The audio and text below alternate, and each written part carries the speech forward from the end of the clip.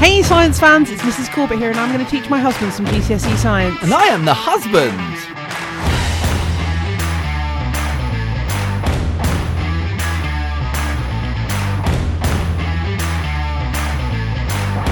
Oh, that's too much. Ooh, sorry, too much. Turn it down. I was just trying to match your pep, Mrs. Corbett. I find you so inspiring and motivating. Oh, sorry, is there a gun to your head somewhere? No. Right. Right. What? Changes of state. What do you want? What do you want? You always come up here throwing your science at me. What do you want now? Tell me about changes of state. Changes of state. So if you've got like a democracy and it is overthrown in a coup and turned into a dictatorship, you might call that a... Can you feel the wind change when I roll my eyes? Changes of state. That's like going from liquid to gas to I was going to say metal then, to solid. Mm-hmm. So when solid goes to liquid, it's... Wet. Melting. Very good. And if it goes from liquid to gas, it is... Evaporating. Boiling. Evaporating is the action, but yes. Okay, so if I've got a graph, I want you to imagine a graph. Yeah. I want you to imagine that I am heating a block of ice. Okay, and I've got time along the bottom of my graph and temperature up the side, and I'm heating ice. What is the temperature of the ice? 0 degrees. 0 degrees. And I'm heating it, and I'm heating it, and I'm heating it, and I'm heating it. What's my graph going to look like? It's going to be a diagonal line going up to the right. Yeah, except it's not. What? It's going to look like this. I'm going to show you this, and I'd like you to describe it, if that's okay. Okay. Describe this graph for us. Okay, so I'm going to do it in an audio fashion because this is an audio medium. Mm-hmm. So that's why I said describe it. So this is 0. So this will go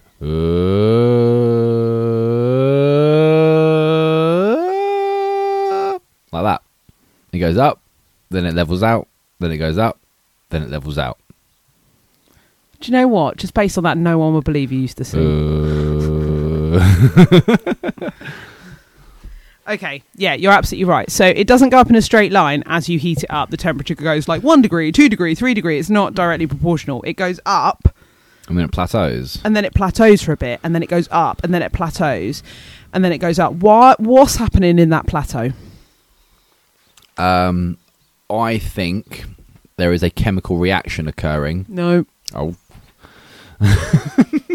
My reasoning was so clever. What was your reasoning? My reasoning would be that... Oh, no, that would be the opposite. No, dumb, forget it.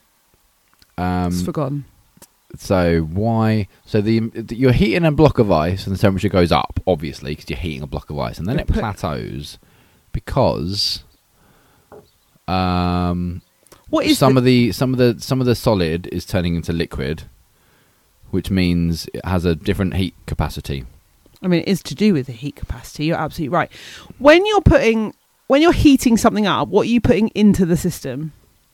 Energy. What kind of energy? Heat energy. Yeah. So tell me about the difference between the particles in a solid and a liquid. Particles in a solid are still but vibrating. Particles in a solid are what's the word that we have to use? You just said solid. Yeah, they're touching and they're vibrating. Yeah. And then in a liquid, they are runny. What's the word? Sliding over each other. They're sliding over each other. So what's the difference in the forces of attraction between a solid and a liquid? The forces of attraction in a solid are higher. Good. So where do you think that heat energy is going if it's not just raising the temperature? What do you need energy for? Don't know. Lots of things. So in a solid they're touching and in a liquid they're mostly touching but they're sliding over one another. And what are they doing in a gas? They're all over the place. Yeah, they're not touching each other because those forces of attraction are now gone. Well, they're much, much weaker. So where's the energy gone? I don't know. Into the air. Into space. Into the particles. What's internal energy? Internal energy is kinetic energy plus potential energy. Yeah, you just said they went into the particles. You're absolutely right. The energy has gone into the particles to make them... Hot. Move. move quicker and break those forces of attraction. So the heat energy is turned into kinetic energy. And potential energy, because it's broken those forces of attraction. So where we've got that plateau, the temperature's not going up because the heat energy has been transferred into other types of energy to change the state. That's really cool. That's a really literal way of seeing like transfer of energy, because you can't visualize it because you can't see it unless you do it in a graph like that. Yeah, I love doing this practical where I literally get kids to heat up a block of ice because they're like, it's broken, it's not working, because it's been the same temperature for ages. Like at boiling point, it will stay at like 98 for ages. It will stay at like 14 for ages while it's breaking down into a liquid.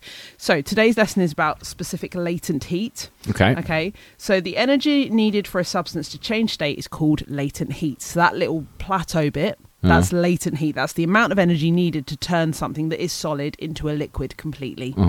Okay. When the change of state occurs, the energy supplied changes the energy stored, internal energy, but not the temperature. So that's why the temperature doesn't go up. The specific latent heat of a substance is measured by the following. It's the energy required to change the state of 1 kilo of a substance with no change in temperature. Okay, so the equation is energy change equals mass times specific latent heat. Right. Okay, so that's how you know how much energy has been converted. You do the mass of the substance that you're changing, multiply it by the specific latent heat for that substance. Every substance has its own amount of specific latent heat. What I can tell you is, like, it's really hard to melt salt, right? Yeah. The specific latent heat of that would be high. Okay. Whereas for water, not that high. Okay, so energy is measured in joules, E, mass, kilograms, M, and specific latent heat is L. Okay, yeah, that's E actually equals quite... ML. This one they give you on the equation sheet. You don't have to learn this one. Will they get it next year as well? Yep. All right. Specific latent heat. So there's two types you have to know about. Specific latent heat of fusion. Yeah. Which is where we get the solid to liquid. Solid to liquid, okay. All back again. Uh-huh. And then specific latent heat of vaporization, you can probably guess. Liquid to gas. Yeah, liquid to gas. So hang on. Liquid to gas is boiling or vaporization, but not evaporation. It can be evaporation too. You wouldn't lose marks for that. Just okay. Worth stating. So it says on the specification, students should be able to interpret heating and cooling graphs, including changes of state, so what's happening during that plateau. Students should be able to distinguish between specific heat capacity and specific latent heat. So what's the difference, Mr. Corbett? Specific heat capacity is how much energy is required to increase something's temperature by 1 degree. 1 kilo of a substance by 1 degree. 1 kilo of substance by 1 degree. Specific latent heat capacity? No, latent heat capacity. Just latent heat. Latent heat is how much energy is required to change the state of a substance without increasing the temperature. Yeah, 1 kilo of something. So it's the temperature thing. Yeah. So how do you change the 1 kilo by 1 degree, or how do you change the state but without changing the temperature? Yeah. It's quite cool. So that all of that energy gets transferred into that internal energy. That's what that is. Now, I've never seen this question really asked properly, but I've done this experiment before where I have a funnel of ice in it and a heater in it. So I'm measuring the transfer of energy into my ice, and then I measure the amount of ice that is melted down the bottom. Yeah. It's a right faff. But then that way, you know how much energy you've put in. You know how much mass you've collected, so then you could actually work out the specific latent heat of ice, of fusion, by doing the energy you transferred into it from your heater divided by the mass of the water you collected at the bottom. And in theory, that should do it, but it's wildly inaccurate from the ones I've worked on, but it technically works. So you might see it like that. Cool. You might have to rearrange, is what I'm saying. Anyway, that's it. Specific latent heat. Done. Wicked. See you later. Bye. Bye.